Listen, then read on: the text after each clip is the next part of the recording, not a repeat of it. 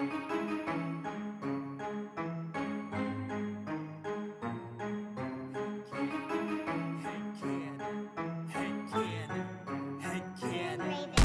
you wanna play a game? Do you like scary movies? Do you wanna eat some brains? Is your chainsaw arm groovy? How bloodthirsty could a talking plant be? Eat your liver with some fava beans and a nice Chianti. Come play with us forever, cause down here we all float. I never drink wine, so you're gonna need a bigger boat or a throat to choke. Whether you're in the prim or dairy, got red rum where you bled from. Put your dead son in a cemetery. It's him or Carrie. Be very afraid you'll be our number one fan and get carried away. All work and no play, you know it always means you're in trouble, son. I came to chew gum and kick ass and I'm all out of bubble gum.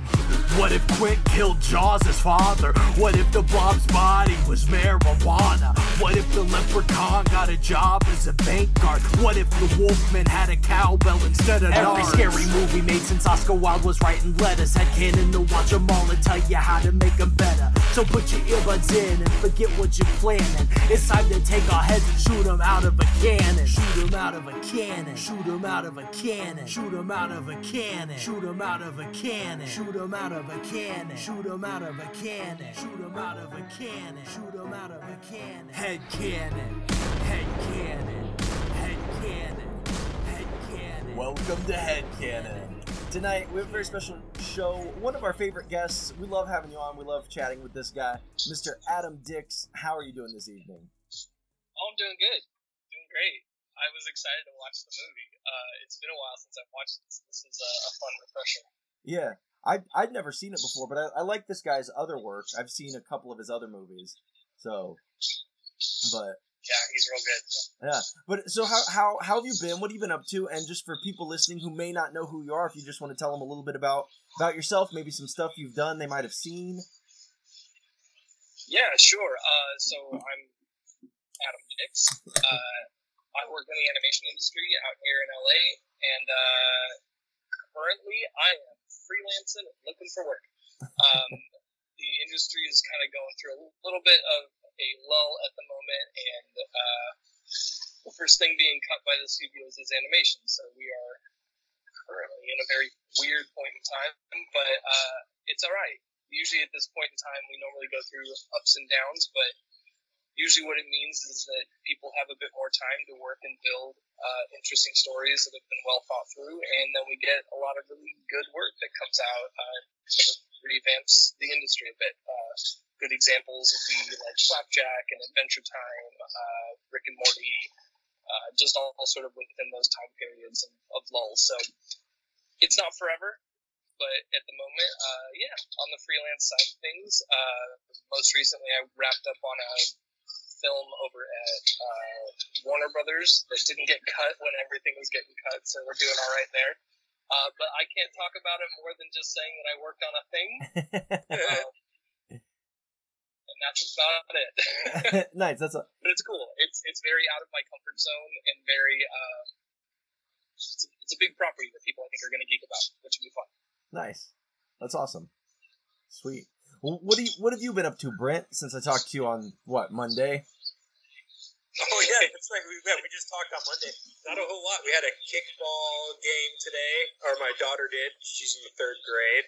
She scored a home run, which is cool. Nice. And then kickball, it might seem kind of like not interesting to go watch, but if with both teams wearing a uniform and like a very expressive referee is like pretty entertaining, and it was pretty intense. Like Scarlett kicked the ball and like went through this girl's legs, and she like went all around the bases. It was cool. Nice. How old is she? 9. Yeah, so it was just like a bunch of 9-year-olds. It was funny and exciting. Well, that's also the age where like they start getting good and slightly competitive. That like it actually becomes a lot more entertaining than just sort of the standard like T-ball route of just swing and a miss. Yeah. That's right. Yeah. Like one girl was like trying to like steal base, like she was like creeping up, and the other girl had the ball, and you can't like throw it at them. You can tag them with it. Mm-hmm. But like until the ball goes back to the pitcher, like it's if there's a play going, you can run the bases as much as you want. Nice. Anyway, it's exciting. It's cool. That's fun. Awesome. Sweet. Well, Adam, do you want to mention the movie we're talking about and kind of what your history with it, and kind of what made you pick this movie? Yeah.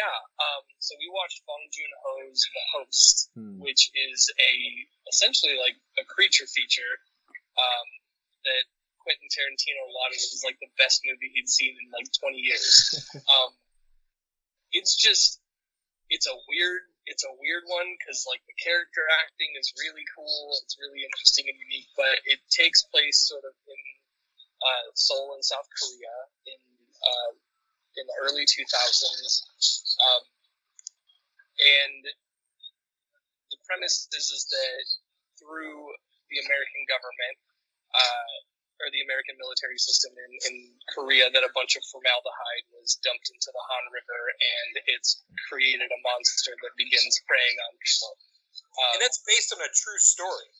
The formaldehyde. Yeah. I saw that. Like a mortician. It was a mortician that told his people to pour it into the... See, I was ready this time. You're usually so good at like doing some back research on this that I actually spent some time watching interviews with Bong Joon-ho talking about the movie, being like, I gotta know more about this stuff now. All right, I'll shut up before I interject. No, it's great.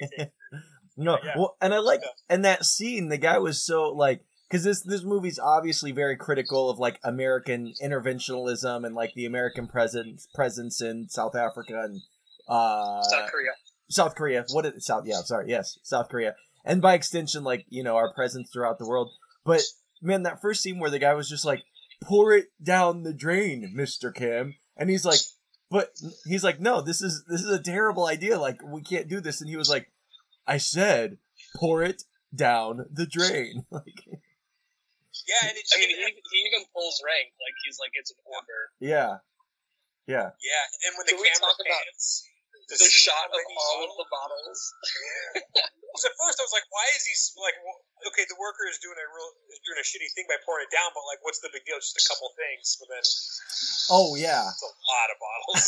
Yeah, it was like hundreds of bottles. I was like, why do they even need that much formaldehyde? Like, also, why did they want to get rid of it? Just sell it. Right. Just because it had a little bit of dust on it, Yeah. But that would go against the doctor's, like will. Right. This is not good for anyone to use. Right. Well, and he was like, I hate dust more than anything. So like, really? Well, I think if anything, it just goes as like a commentary on like, there is really oftentimes no reason. It's just like, you just gotta do what the American doctor says. Yeah. Yeah, for sure. But when I watched this with my daughters actually, and there was a point where I think it was when the monster's chasing them, when the monster finally emerges out of the river and everything, like, because like the very first moment you meet the main character, I'm gonna pronounce these names probably totally incorrectly, but Gangdu or whatever his name is, the main character, he's like falling and tripping over himself the first time you meet him. So my daughters and I kind of had this game where we started counting how many falls there were throughout the movie, and there were, I don't even know how, like, over a dozen. Like, people are constantly just like falling and tripping in this movie. Yeah, I love that actor. I've seen him in a couple things and never like webbed them all together, like Parasite, and I think he's like the weird dude in Snowpiercer is another like sci-fi movie he's in. Yeah, well, I like them. Those are both the same director too, right? I thought so. Yeah. Which I thought both those movies are great. I love Parasite. I mean, they're all these movies are really good, but man, Parasite is such a good movie. Yeah. Somebody had brought up to me the other day. We were recently just talking amongst a group of friends of mine and I about him as a director and how thematically he always tends to sort of talk about social structure in terms of like upper class and middle class and lower class, and I feel like he does it in this as well with like the kids who are just trying to get food, and they sort of make reference to this, like, if you're trying to steal food, like socially it's not really a crime, it's not really, you can't steal money, but you can steal food because like that's the bare minimum to survive. I think it's an interesting point in terms of like his movies that we were talking specifically about how he oftentimes negates the use of middle class at all, and how he really focuses on like upper class and like elite sort of people versus like the undercrust, which is obviously super evident in Snowpiercer and Parasite. But it was interesting to look at the host in that context and be like, oh, it is absolutely in there, Right. but through the guise of a monster movie. Yeah. That isn't. I like that saying. I've seen it everywhere, but it's like, you know, if you see somebody stealing food, no, you didn't. You know, like. Oh, okay, that sounds cool. Yeah. Yeah. Sorry, well, my family's had this like allergy thing going on. Yeah. I've got, like, You're a just tickle breathing in my throat. Adam's hookah smoke. Yeah. What flavor is that? Are you looking I at don't a know. menu? They just make me a mix of stuff. No, I was trying to think of what they gave me, but they never really announced to me. I just sort of trust them to make me what they want at this point. I'm friendly with the staff here, so they know what I like. Yeah, cool. Is it just like they'll pack it in there for you, and then that's what you buy, or you buy like a cup of it? And you do it? So like they get like the hookah itself, and then like the head of it has like a flavored tobacco that you can pick whatever flavors. They bring that out and they put it onto the hookah itself, and then they put coals over the top. You know, it's like a very lazy bong. Yeah, I like it. Yeah, it's actually it's literally like the precursor to your vape thing. Yeah. Okay. Yeah. Sorry about that, gentlemen. I got some cough drops. I'm good to go. Okay. You're gonna It's survive. it's allergy season in your house. Is that what you said? I feel like it is because it like got hot for a couple days, and then it's been like down in the 30s for the last few days. So I feel like everybody in my family has been like sniffing and snuffling and like, which I felt pretty much fine. But then today I woke up and I was like, oh, I kind of don't feel fine, you know? Gotta get the spray. The spray? The spray. That's what my doctor. Because I've got bad allergies. My doctor was like, dude, stop taking the pills. Get yourself, and then I'll do this. It's like spray. Okay. And it works really well. Huh. It's good podcast material. Yeah. Yeah. It's adult stuff. Yeah. This Talking about boogers. may or may not get cut out. We'll have to see. You'll have to see. But All right. Yeah. But man, the whole thing about the virus, I didn't quite know what to make of that because and even the name of the movie is The Host, and Right. you know, which they talk about the monster hosting a virus, but then kind of I don't know if you want to call it a twist, but it kind of comes out later that like there's not even a virus, like they're just kind of, you know, looking for this virus that doesn't even exist. The utilization of like of essentially a like, what is the word I'm looking for? The utilization of like a big traumatic event, you know, being used to like further whatever the U.S. is like trying to do in South Korea, or like they just see it as an opportunistic sort of moment to seize control or seize power.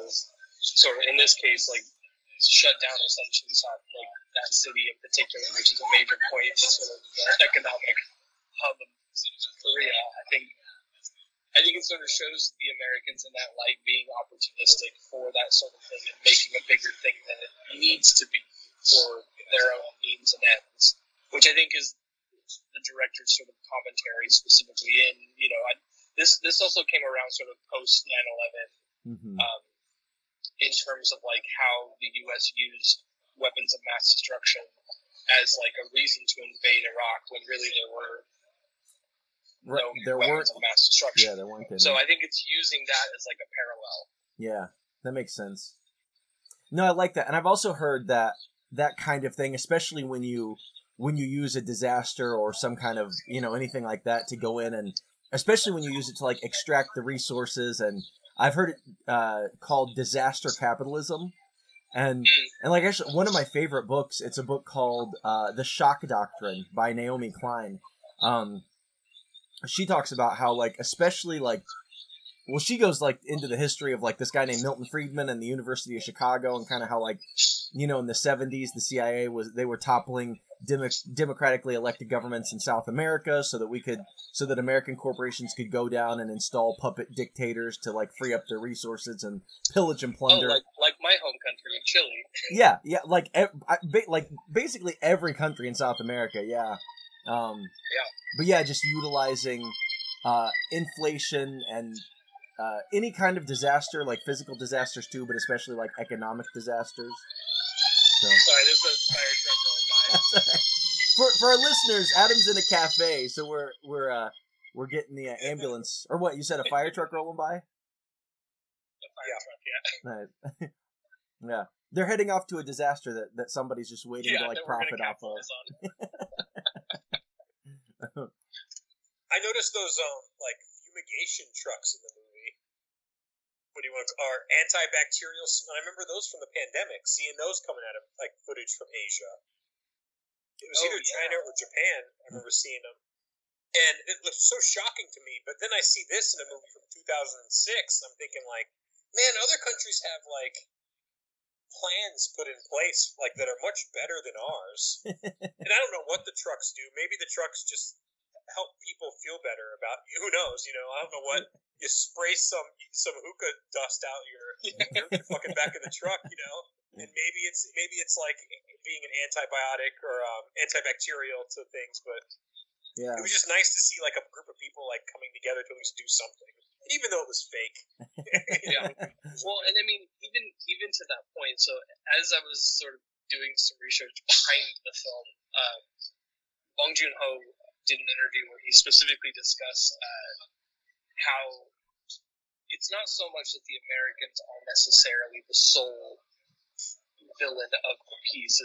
He also talks about how specifically when it came to the divide of North and South Korea, how South Korea has been so complicit in some of the elements of like the U.S.'s moves, geopolitically speaking, and how he sort of depicts that with the use of like the medical people and the police, and how like dismissive they are, and sort of Gongdu's character, and how, you know, the people in authority are just sort of following orders rather than actually caring about what's actually happening to individuals in the scenario and situation, which I think is super evident, particularly with like, there's that scene where Gongdu is sort of behind the plastic and the police officers like specifically mocking him, being like, see, he's just crazy. Right. Like, Yeah, and so that was an interesting use of sort of like, because it really could have been a very anti-American film when really it's sort of showing the struggle of like what this culture is now post-Korean War. Yeah, no, I think you're right. I think there's a lot of nuance, and there is a lot of like even within South Korea, you know, like you said, that being complicit there. But there's even like early on when they're fighting the monster when he first comes out of the river. And this, I mean, there has to be a reason for it, right? It has to be intentional that he has like an American, like this white guy run up, and it's like him and Gongdu like fighting this monster together, you know? Yeah. Yeah. Yeah, I mean, there's a lot of stuff like that in this movie particularly that I think is what makes it so compelling, is that the use of metaphor comes through really clearly, that there is obvious metaphor here, but you definitely have to sit and like chew on it, because I still am like, is it that is that the reason why the Americans are like so involved, is that an American was injured in the process and became sort of had an allergic reaction to the monster, and like therefore they were able to use, you know, the virus as like a reason. But yeah, I think you're right. There is something involved there that I don't think I fully understand the full metaphor of. Right. Yeah. Yeah, and I read that apparently North Korea, I don't know if they issued a statement or whatever, but apparently North Korea really enjoyed this film, which is unique. Apparently they don't usually like... Should South Korea get shit on? What's that? Giant monster. Well, no. Because it should. I think it was more the anti-American critiques that really spoke to North Korea about... Yeah.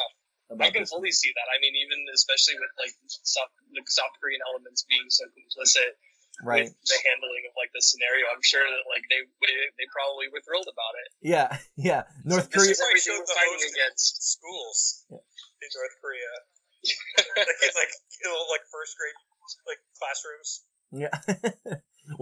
I like to think that Kim Jong Il. Which one's the guy now? Is it Il or Un? Un. Kim Jong Un. I like to think that he's like he loves this. Like his headcanon for this movie is that America and South Korea is fucking up, and then here comes North Korea riding in on like white horses, and just like blasting the monster from space. That would be Kim Jong Un's headcanon for this movie. 100%. Yeah. But where he's behind as far as the monster movie, what did... Sorry, go ahead. Oh no, you're good. No, I was gonna say, but like as far as a monster movie, what did you guys think just in terms of like a B movie sort of vibe tone? I thought it was really cool. I thought the design of the monster was unique, and like the way it flipped under the bridge, like it would flip from its tail to its hands, you know. And then I guess you probably read this too, but I guess the director based it off of a fish. Somebody actually found a fish with an S-shaped spine or something, because it had been exposed to some kind of pollution, and so I guess that's what the director took inspiration from that and wanted a monster with this like with scoliosis. Basically, he was like, I want a scoliosis monster. So let's give it a reason. It has to flip under bridges. Yeah. Yeah. And it like was very elegant when it did it too. You know, it was as though it was like on the uneven bars in the Olympics or something. It was a full gymnast. Right. Yeah. And you get a bunch, and like all the South Korean judges are like holding up like 9.7, you know. Right. Which is funny because the sister is she's an Olympic archer. Yeah. Which is cool. Immediately I was like, there's some major foreshadowing here, I bet. Yeah. She fucks up a monster. Yeah. Which I love that actress, Bae Doona. I mostly just know her from, she's done a bunch of stuff with the Wachowskis. Like she did Cloud Atlas, Jupiter Ascending, and one of my favorite TV shows of all time, Sense8. If nobody's seen, if you haven't seen Sense8, I fucking love Sense8. Yeah, she's so good in it. But yeah, she's particularly great in Sense8, but she's very good in this. I mean, the family in general is like top notch. Like their dynamic and like their opinions and thoughts about each other is so plain in terms of how like they act with each other and how they think about each other, and that's great. Like the dad in particular, I think is so good, and like his death scene is wild. Yeah. And just just the way I really love the scene where he explains and it's kind of funny, like when Gangdu is like, he's fallen asleep and his brother's like, how can he sleep at a time like this? And he's like, listen, he like tells him the whole story of like how he had such a hard childhood and the dad feels bad, and he's like, and I sit in this, and he's like, says maybe something's wrong with him because he's nutrient deficient at some point. But he's like, I sit in here with him all day, and he says, when he farts, I know if he's A+ or B-. I didn't really know what that meant. Yeah, I guess it just means if he's... That whole sequence is really interesting, because it starts with them eating, and then the little girl who gets kidnapped by the monster, like, reaches her hand around, and then suddenly, like, with the family eating dinner, sort of showing how she's the glue to the whole family, and how they all fit together. And then it goes into that conversation of, like, him falling asleep. And then the way it turns at the end, where, like, the two other siblings fall asleep because their dad's droned on so long and they really have no interest in paying attention to him. But then suddenly Gangdu is awake and he can see the monster. And he's like, don't move, it's right there. Yeah. Like, that sequence in particular, like, defines that movie for me. It's so good. Yeah. You're absolutely right, and I love the part with the little girl. Man, that was so moving. Like, just when kind of the spirit of the girl comes when they're all eating. But I didn't think about that. Yeah, that's basically all one sequence, and yeah, it's so good.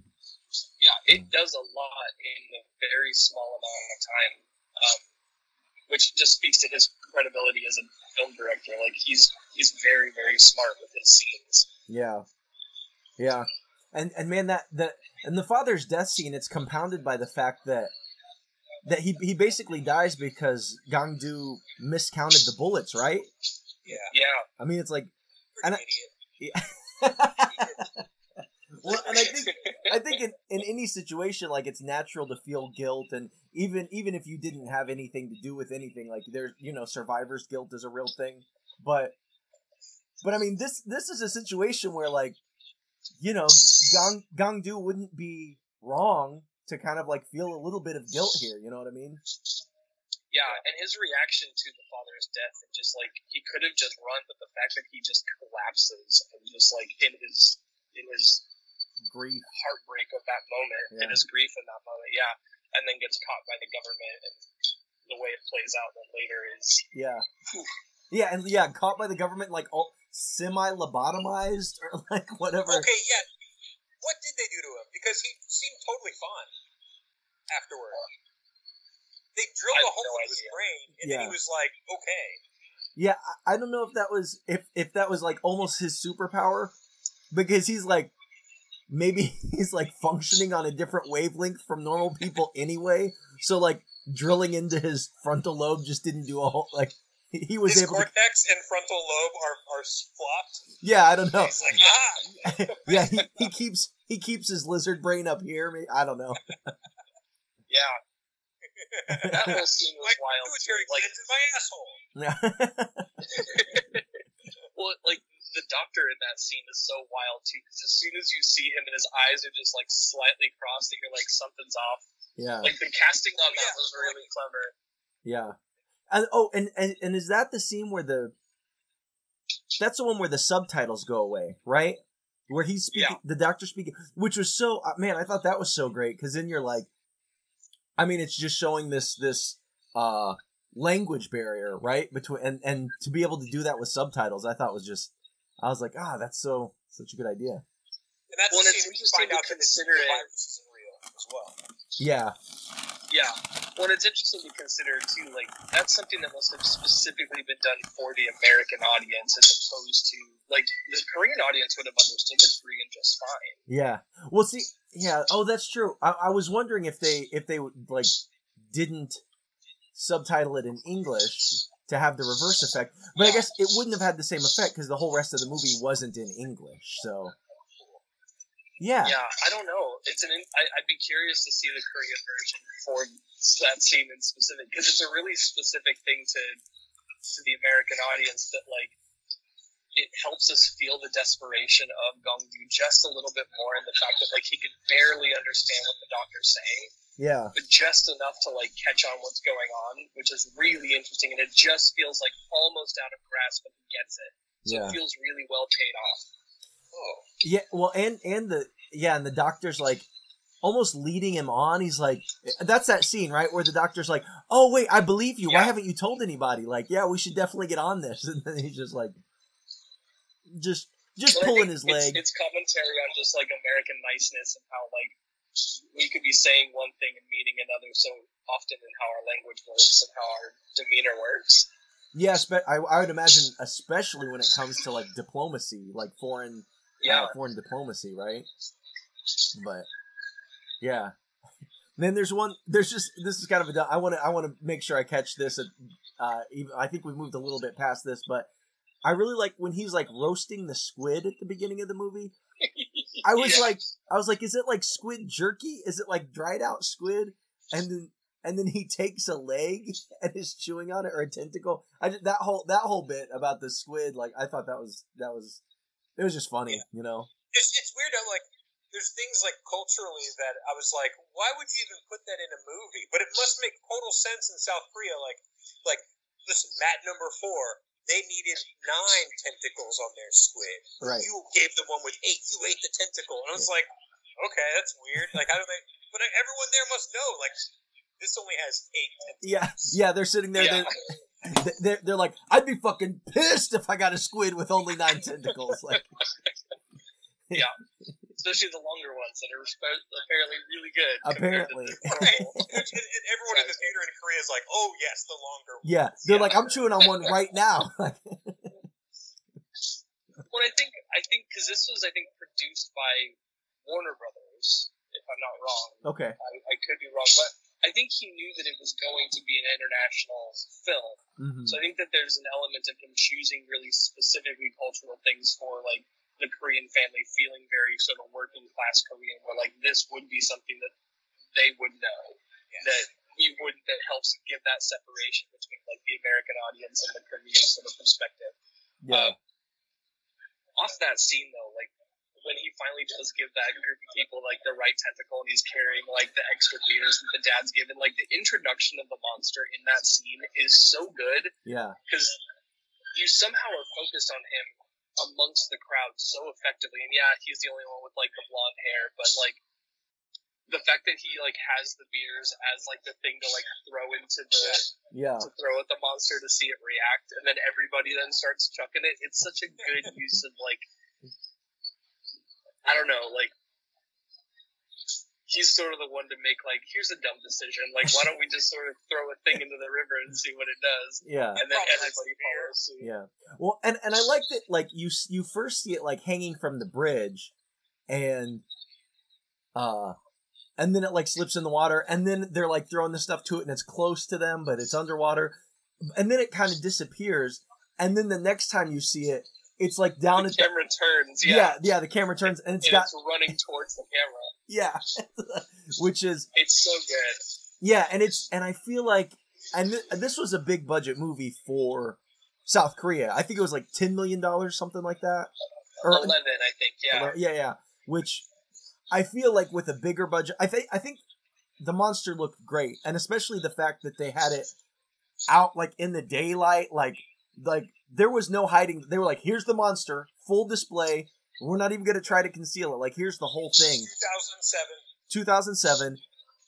It didn't look perfect, but I thought it looked pretty fucking good, I thought. They did a good job at the end when the monster's running past these pylons and the brother chucking the Molotov cocktail at it. Cocktails. Yeah. They purposely digitized the monster behind the pylon so that the bottle would smash against it, missing the monster, but showing the speed of which it was moving and stuff. I thought that was cool. Yeah. Does that make sense? What I said? Yeah. Yeah, absolutely. Yeah. It's one of the things I really appreciate about the movie was, like, he really looked at, like, 1950s, like, B-movie monsters where he was just like, no, we're just going to just show it from the get. Like, there's not going to be a mystery about it. We're not going to hide it and, like, disappoint the audience. We're going to make it really front and center and really show it off. And, yeah, granted, at the time, even for the budget it had, like, a very limited design capability, very limited sort of graphics that could exist. Yeah. And, like, unashamedly showing it in all of its, maybe technical ugliness, but, like, money well spent where it was spent. I mean, it looked a million times better than The Rock in The Scorpion King, right? Which I think came out about the same time, Interesting. Yeah, they showed the anatomy of the inside of its mouth really well. Yeah. To the point where you're like, oh, that's where it would hold a person until it would, like, spit it out in the sewer to save it for later. Yeah. Yeah, it's well thought through. Yeah. I love, for some reason, the fact that it just looks like a weird trout cracks me up, because the fact that it's a fish does not leave the design in any way. It's so funny. Yeah, with a weird trout with, like, amphibian leg, and I love how clumsy and, like, it's not graceful on land at all. Like, it's stumbling all over the place. It's only graceful when it's doing gymnastics on a bridge. Right. With its tail. Yeah, it's like a possum. Yeah. Did it have, like, little bitty legs that, like, seemed like they weren't useful at all? Like, because of, like, the weird, like, disfigurement from the... So. I think it had, like, 2 front legs and 2 back legs, and I think it had, like, dorsal fins still attached that kind of popped about a bit. Maybe that's what I thought. Okay. Mm-hmm. Yeah. I mean, I watched it on my laptop, so it was really small. Mm-hmm. Okay. No. Now, when it was, like, sucking the people up and spitting them in the sewer, was it just saving food for later? Is that what? Yeah, I think so. Okay, I was trying to. That's why, like, it would drag a person with its tail too. Yeah. Yeah. Okay, I was trying to figure. At first, I was like, is it like stockpiling food? Like, is it going to try to have babies or something? Or, but yeah, I think It just seemed like it was just storing up some food, like a. Well, I think in terms of like a plot device of keeping the daughter alive until the very end, like they needed a reason. So, right. like, yeah. Yeah, it's just collecting food. Yeah. Dude, when it like is done digesting and it just like spews out all the bones. Yeah. That was so sick. Yeah, that bone waterfall just. Ugh. Yeah.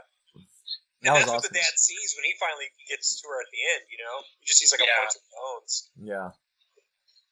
Yeah. And Yeah, a weird reveal at and the like a end was can of really beer. cool. The can of beer comes out of it too. Yeah, and it does the same like little spray thing that we've seen before, and I don't necessarily know why.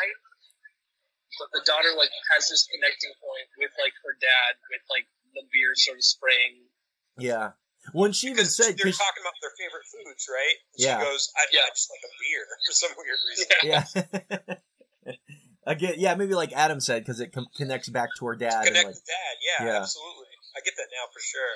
That's cool.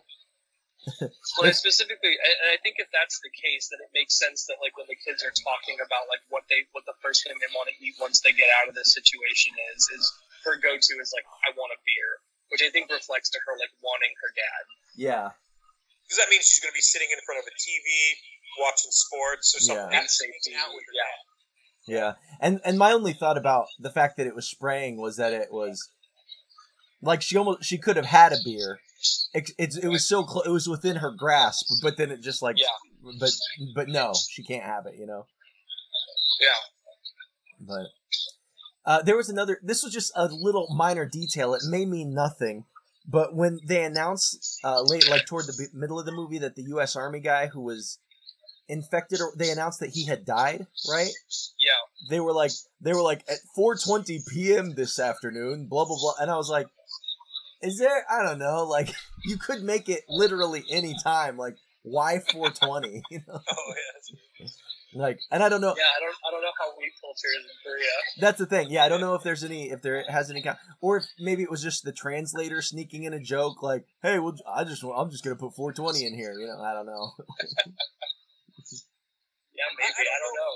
I like the grandpa a lot, and I don't know anything about like Korean stereotypes, but like I feel like they were like throwing a lot onto him in that like where he's like trying to bribe like an officer, and then like when they finally get out of the hospital, like he seemingly like knows a guy, you know, that like can provide them with all this like equipment, Right? Which I thought was a cool scene. It was interesting, like.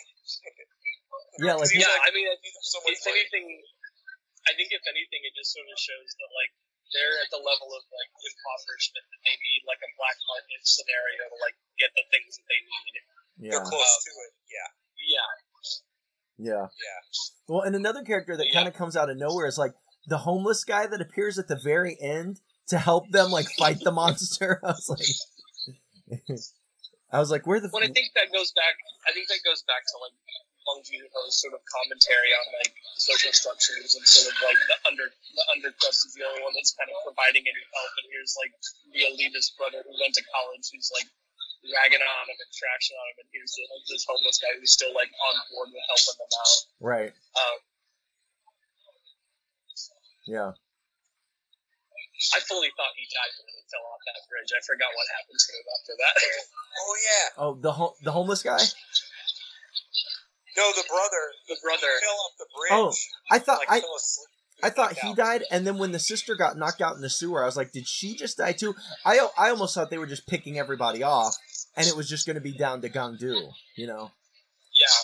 Which, I mean, I think is probably an intentional decision in terms of, like, thinking, like, the only person left to save the little girl is Gangdu, but, like, in reality, the three of them come together in the end to try and save her in that final sort of fight, which is kind of nice in terms of, like, their mission for family is still very present in even like post their like potential deaths. Yeah. They all seem to have like just like how the guy is superfluous to like, you know, tryptification or whatever, the drill in the brain. Like they all seem to like be like superheroes at times. Like just you don't even realize it. Like even like breaking out of the hospital. I know some of us had to like, it was playing on like the politeness of a culture of people, but like they're barreling through people and they like don't know how to subdue an unruly The fact that sister's just like taking a stroll to the car while they're being chased. Yeah. Yeah, Yeah, they thought they left her behind, and then she's like, "Hey, what the fuck?" Yeah. Oh man. But yeah, I also thought, like, not only is this a critique of American interventionism, and I think probably South Korean policies and all that, but even the way like there are protesters at the very end, like the ending, the climax takes place with all these protesters like protesting governmental actions and all this. But even I think they get satirized a little bit because they get torn the fuck up by the monster because they're in the wrong place in the wrong time. Ostensibly like protesting. Well, and they get torn up by like the government too with the Agent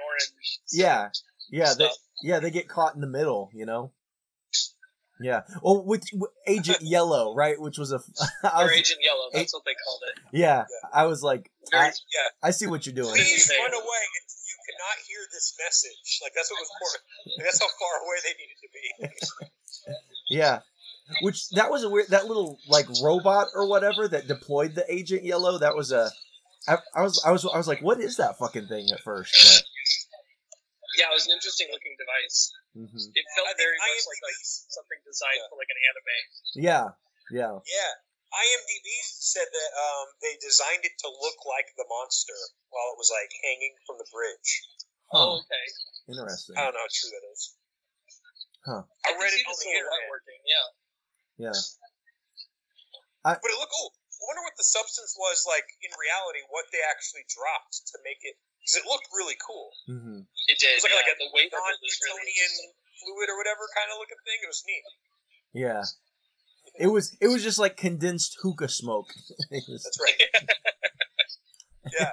They just had some like crunchy hippies blowing vape smoke down from like a yellow ball. Yeah. But man, also when he's like the whole sequence with him like throwing Molotov cocktails at the monster, and I love that he has that one last Molotov cocktail, and he's like, hey, he like has it lined up perfectly, and then he fucking drops the bottle behind him as he tries to throw it. I was like, oh, that's so perfect. Yeah. Well, like his character using that as a weapon, being like the family drunk, right, is poignant, and the fact that like it plays off that way in the end, that like he can get most things done, but like he's still gonna fail at some things because he's a drunk. Right. Right. Yeah, he's gonna fuck up at some point. And I was something about like someone throwing that, like the image of someone throwing a Molotov cocktail, like is so like powerful. There's like there's like even like the Banksy art that you see. It's like there's some of that going on. Yeah. Just like I don't know, like like an almost like a football throw. It just looks so cool. It's like such a symbol of like rebellion. Yeah, And I'm wondering if that Banksy piece had been done yet by that point in time. But I wonder if like that iconography became like the reason that character got made. Yeah. For that moment.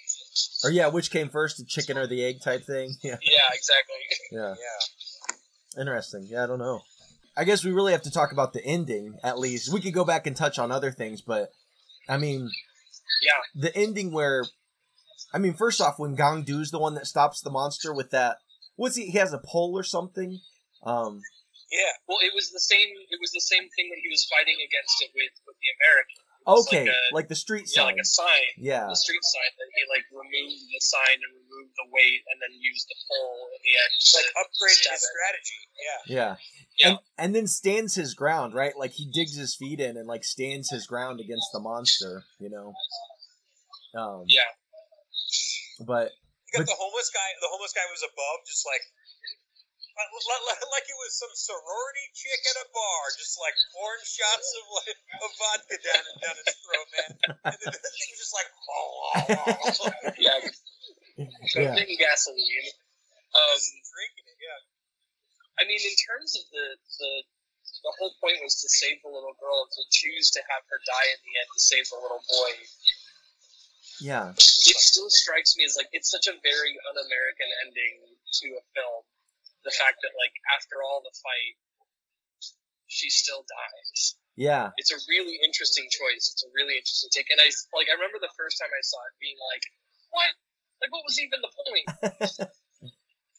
But I guess in the rewatch now, for me, the fact that the dad has then adopted the kid who really needed protection in the end, socially, and had, like, a means to, take care of him. It's interesting to see that ending because it's such a weird, un-American ending. Yeah. Yeah. The American in me was like, it should end like Goonies. Like Chunk is like, hey, Sloth, you're gonna live with me now. Yeah. Well, and they could have both been in the end. Yeah. Well, and I agree because that was my reaction too, because I like movies with dark endings. I don't want to spoil it for anybody, so I won't say the name for anybody who doesn't know, but there's a Stephen King adaptation where a child dies at the end. I love it. I think it's one of the best endings ever. So I'm not opposed to that kind of thing. But I have to admit, at the end, when the girl died in this movie, I was like, no, I don't like that. No, thank you. But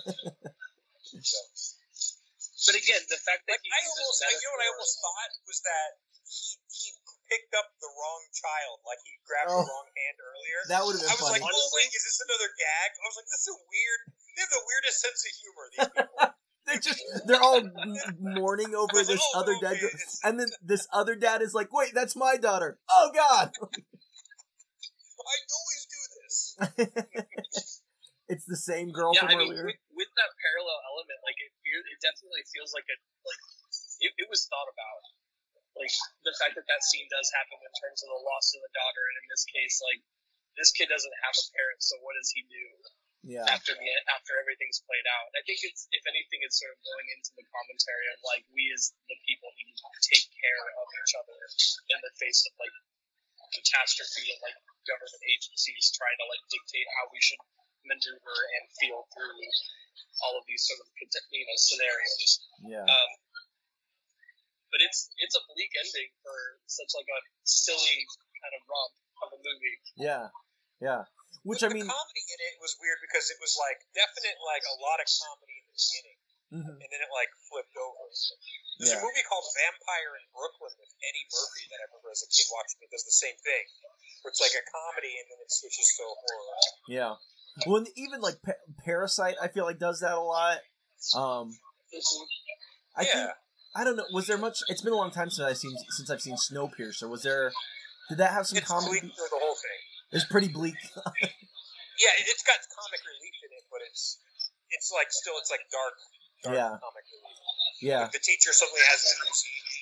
She's like firing a bunch of next to like a bunch of hard things. I think if anything too, like I think that's what makes this movie so enjoyable is like it's not just one tone the whole way through. Yeah. Right. Like he really takes you on like an emotional journey when it comes to the silliness of like the scenario and situation. He acknowledges it, or the seriousness of it, or the trauma of it. And I don't know. It's what makes him as a director really interesting generally, just because he gives you so many different ways to feel about a situation. Yeah. No, I agree. I love that about his movies, or well, at least the couple I've seen. I loved when they were all like fighting at the memorial service for all the dead. Was both like that's another one of those like weird like, do they know they're being funny right now, or like this is very funny because they're all wailing and crying, but like undulating in this pile of people. It was good. Yeah. That scene is amazing. I particularly love when like the government official comes in the hazmat suit, and he's like, "I could tell you, but let's just put on the news." And he's like, "Oh, the news isn't even on right now." I guess I'll tell you that. Like, it's such a weird scene. Yeah. Well, and the first thing he does when he walks in the room is he falls down, which my daughters are like number 10, and then like, and then he jumps back up, like nothing happened, Which I mean, even that in and of itself is probably some kind of commentary. I mean, I'm sure that was an intentional, this big government hotshot coming in, immediately falling down, and then jumping up like nothing was wrong, like he knows what's going on, like. Yeah, just barely able to do his job. Right, yeah. Barely, if at all. Yeah. Yeah, that scene is delightful. Especially, like, I don't know, like, I feel like the way that they start the wailing, like, really ramps up into, like, this full body, like, flailing performance by all of them. And the brother just starts beating the crap out of him. Yeah. Yeah, he's so angry. Yeah, and they're all... And it's a nice introduction to both the siblings, too. Right, because we've seen the sister on TV, but... Right. It is a fun, like, introduction to them as a family unit and how they feel about each other. You know, one at a time. I did think it was interesting in terms of, like, the use of sort of family trauma being passed down from, like, one generation to the next. Where, like, a lot of the things we saw in Gong Ju's sort of parenting style, the father kind of confirmed in his method, and how, like, this is sort of Gong Ju, like, the very end, Gong Ju gets a second chance with a new kid to, like, be a better father. That I thought was an interesting sort of element in terms of the narrative. Yeah. Yeah. And at the end, like, he's running that little stand by himself. Like, he's definitely, like, straightened up. Like, he's not as much of a fuck up at the end. He doesn't have, like, blonde highlights. Yeah. Yeah. Sorry. Yeah, to see that he'd grown. Right. Because of the passage of time. Our next episode is covering 2022's Men. So be sure to check that out. And as always, you can follow us on Facebook at Danger Explosion Presents Headcanon Pod, on Instagram at Headcanon Pod, on Twitter at Horror Movie Pod, and you can always follow the subreddit r/Horror Movie Pod. Well, all right, y'all have a headcanon you wanna jump into, or I can go first? Go for it. No. Okay, so mine, I was just so intrigued by this character at the beginning, the doctor that tells, like, Mr. Kim to pour all the formaldehyde down the sink, right? So my headcanon, I want to follow him home. Like, what's he doing, right? So he tells this guy to pour all the formaldehyde down the sink. He goes home. You know, he walks in his living room, and maybe his wife is sitting there in a rocking chair, like, maybe she's got their newborn grandbaby in his arm, right? And he's like, oh, you would not believe the day that I had. And she's like, oh, you know, really, tell me about your day. And he's like, oh, there was just this, you know, we had to embalm all these bodies. It was just such a rough day. And then we had to throw out all this formaldehyde. And as he's talking, he sees, like, this tiny speck of dust land on his grandson's head. And he's like, put him down the sink. And his wife's like, wait, what? And he's like, put him down the sink. That's an order. So then it's an even more, it's a very grim horror movie where he, like, forces his wife to, like, shove their newborn grandchild down the sink.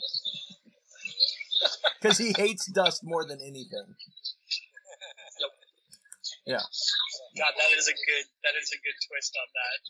The fixation on the dust is so wild. Yeah. Well, I imagine him going through a series of, like, getting other jobs and having people, like, dismantle fireplaces and shove it down the sink. But then, kind of as far, I was like, well, the worst thing I could think of is a baby. So that's, you know, so that's where I went with it. I like it. All right. How about y'all? You have a headcanon? You want to go, Adam, or you want me to go? No, go for it. Okay. I like that this movie was made for the Korean people. You know, it's like Jerry Bruckheimer directed, you know, the Korean Jerry Bruckheimer directed a movie for Korea. You know what I'm saying?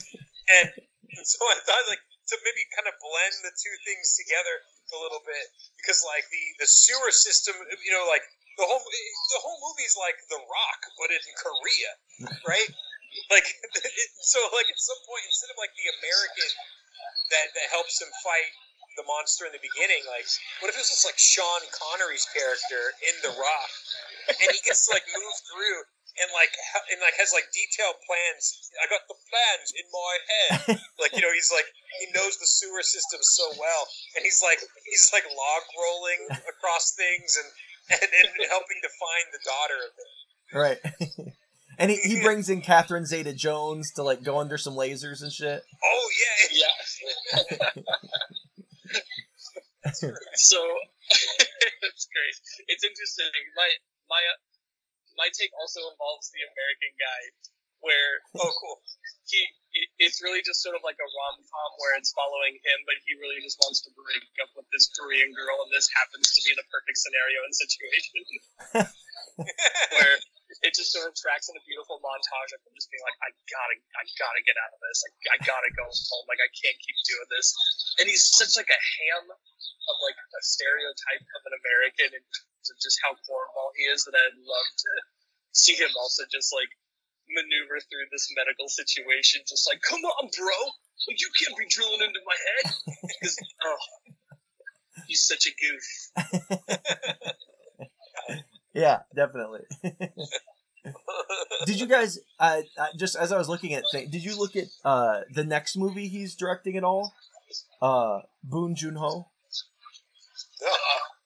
He's directing a movie called Mickey 17, which is based off a novel called Mickey 7. But it looks like I think it's his first.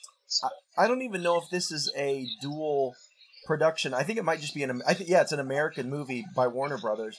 But it's got Robert Pattinson, Mark Ruffalo, Toni Collette is in it. Cool. Which I'll watch anything with Toni Collette. But it talks about, so it says it's a feature adaptation of the science fiction novel by Edward Ashton, follows the story of Mickey 17, an expendable who is a disposable employee on a human expedition sent to colonize the ice world Niflheim. After one iteration dies, a new body is regenerated with most of his memories intact. So, I don't know. I thought I'm psyched. It sounds interesting. Yeah. I mean, we've seen him do it with Snowpiercer in terms of using non-Korean actors, which right, yeah. Snowpiercer is a very interesting sort of on its own piece of cinema. Yeah. I'm curious to see him do it. Yeah, I mean, this has a bit of like, what is the Tom Cruise, Emily Blunt sort of. It's something about tomorrow or. Yeah, I remember the tagline was "Live, Die, Repeat." They changed the name. I remember at one point. Yeah, I recently watched it. It's a great movie. Was it? Yeah, it's really good. Yeah, Edge of Tomorrow. That's Edge of Tomorrow. Yeah. Yeah, that movie. A bit of that thrown in with some outer space stuff. Yeah. I'm down. I'll watch it. Again, he's using that like expendable low class element involved. Yeah, of course. And I mean, as far as the director goes, he storyboards all his movies by himself, and like in terms of the cinematography and even the host, like specifically Parasite, like his use of cinematography and metaphor, I think is always really interesting. So him using space is going to be very cool. Yeah. I'm interested to see him like lean more into like a hardcore sci-fi setting. Yeah, for sure. When's that projected to come out? Oh, let me see. Release date is March 29th, 2024. So about a year from now. Okay. Yeah, he takes his time between films. Because Parasite was, what, 2 years ago? I think it was 2019. Oh, I think it might have been, hold on, 2019. I think I watched it before pandemic, maybe. Yeah, it was 2019 it came out. Yeah. Oh, there's also an interesting one called Okja on Netflix. Okja's great. Is it? Is it a movie or a show? It's a show. It's a movie. It stars. Actually, I think it's the same little girl in The Host who plays the main character, and Tilda Swinton, who is delightfully unhinged in it. She is so silly and weird. It's a fun watch. I was unaware of its existence until I was like reading, for this episode, and I read about that a little bit. I was like, oh, that looks interesting, Yeah, it's very good. It's very much like an animated film, but like with very serious tones. It's beautifully shot. It's so good. Yeah. I'm eager to hear your opinion on it when you see it. Okay, we'll have to. And it's live action though? Yeah. Okay. Yeah. Nice. But you'll understand, like tonally, and some of the visuals just feel really exaggerated and over the top. Yeah. That you'll see why I refer to it feeling like an animated film. I could see that. Yeah. I think that makes sense to me. Yeah. So. Yeah. Cool. Well, did either of you have anything else you want to mention about or plug or talk about before we wrap up here and sign off? I've been going down a YouTube rabbit hole that I really like. Okay, what's that? Yeah. I've been watching police interrogation videos. Oh God, they are freaking amazing. Like, I'm under the impression that like there's just no way of getting out of that, of like tricking a police investigator. You cannot do it. Yeah, you just cannot do it. No, these episodes are about an hour long, and they start out with like a little clip of the interrogation, but then they go back and they say like what they did with some little animation and stuff, like what the person accused says the story is, with like little animations or whatever. And then they get into the interrogation thing, and it's about an hour long, but it's like you sit back and just watch a conversation like you're watching a movie, and you see how it all unfolds.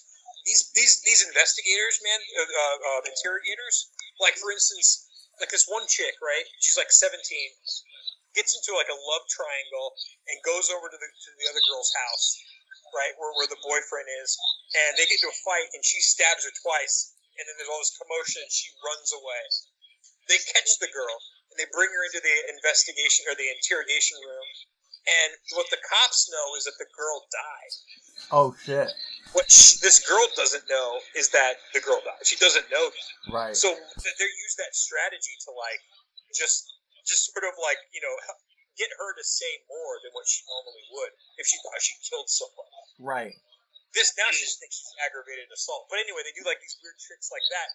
You as the viewer, you already know this, so like you feel like you're the interrogator too. Right. And it's so neat.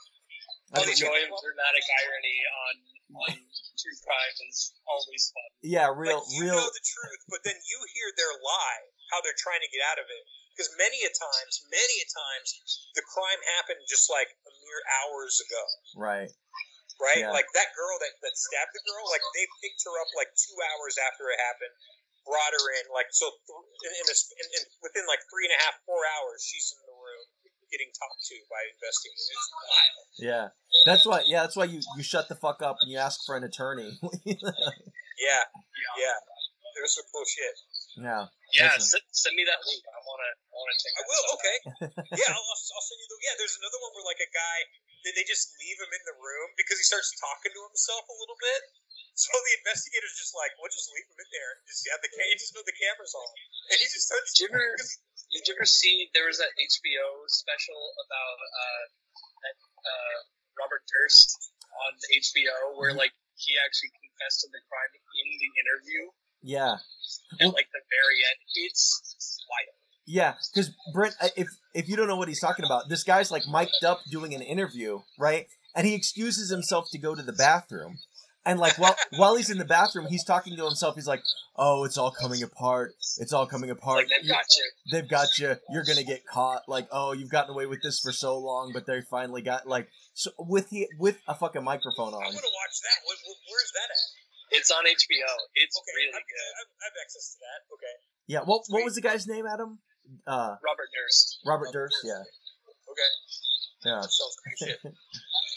But if you guys, I've been watching. I'm like 4 episodes in now or so of Guillermo del Toro's Cabinet of Curiosities. Yeah. Have you seen? Yeah, that's a fun one. Yeah. There's some really good ones in there. I'm really enjoying it. It's a fun anthology. You know, every episode's a different director, and it's it's. Which one are you on? I think I'm 4 or 5 episodes in. The last one I watched is the one with it's Lily Anna Amarpour as the director, with Kate Micucci is the main character. It's the one where she wants to have like she uses that skin cream, and it like. Oh yeah, that one's fun. Yeah. Is the Katie lady? She's a comedian, right? Yeah, I think so. Yeah, she's been on. Yeah. She's been on. I think so. Yeah. Yeah. Yeah, she's been in a ton of stuff. She's a good character actress too. Yeah. Yeah, those are super fun. The alien one, I think, is the one that like lives in my brain. Oh, I don't know if I've gotten there yet. I don't know if you've seen that one yet, no. So I'm not going to give anything away. Okay, yeah, I like the first one with Tim Blake Nelson. Yeah. Man, the last one with the rats and like the guy, like the grave robbers. Yeah, the really Victorian one. Yeah, that had some, because I don't know, like maybe I'm a little claustrophobic or whatever, but there were periods, like points in that episode where I was like, nope, I'm not enjoying this. Yeah, they really capture like the feeling of confinement in the way that they handle the camera on that one. That's just like, I don't want it. Yeah, I want to get out now. Yeah. Awesome. Well, I'll let you guys get going. I know it's even later there, Brent, than it is here, but thank you, Adam, for being with us. Always a pleasure. We love talking to you. Yeah. Anytime. And yeah. Thanks for letting me recommend this one. This is a fun jump back to an old movie I hadn't seen in a while. Yeah. Well, and thanks for showing this to us. I hadn't seen this at all, so. Yeah.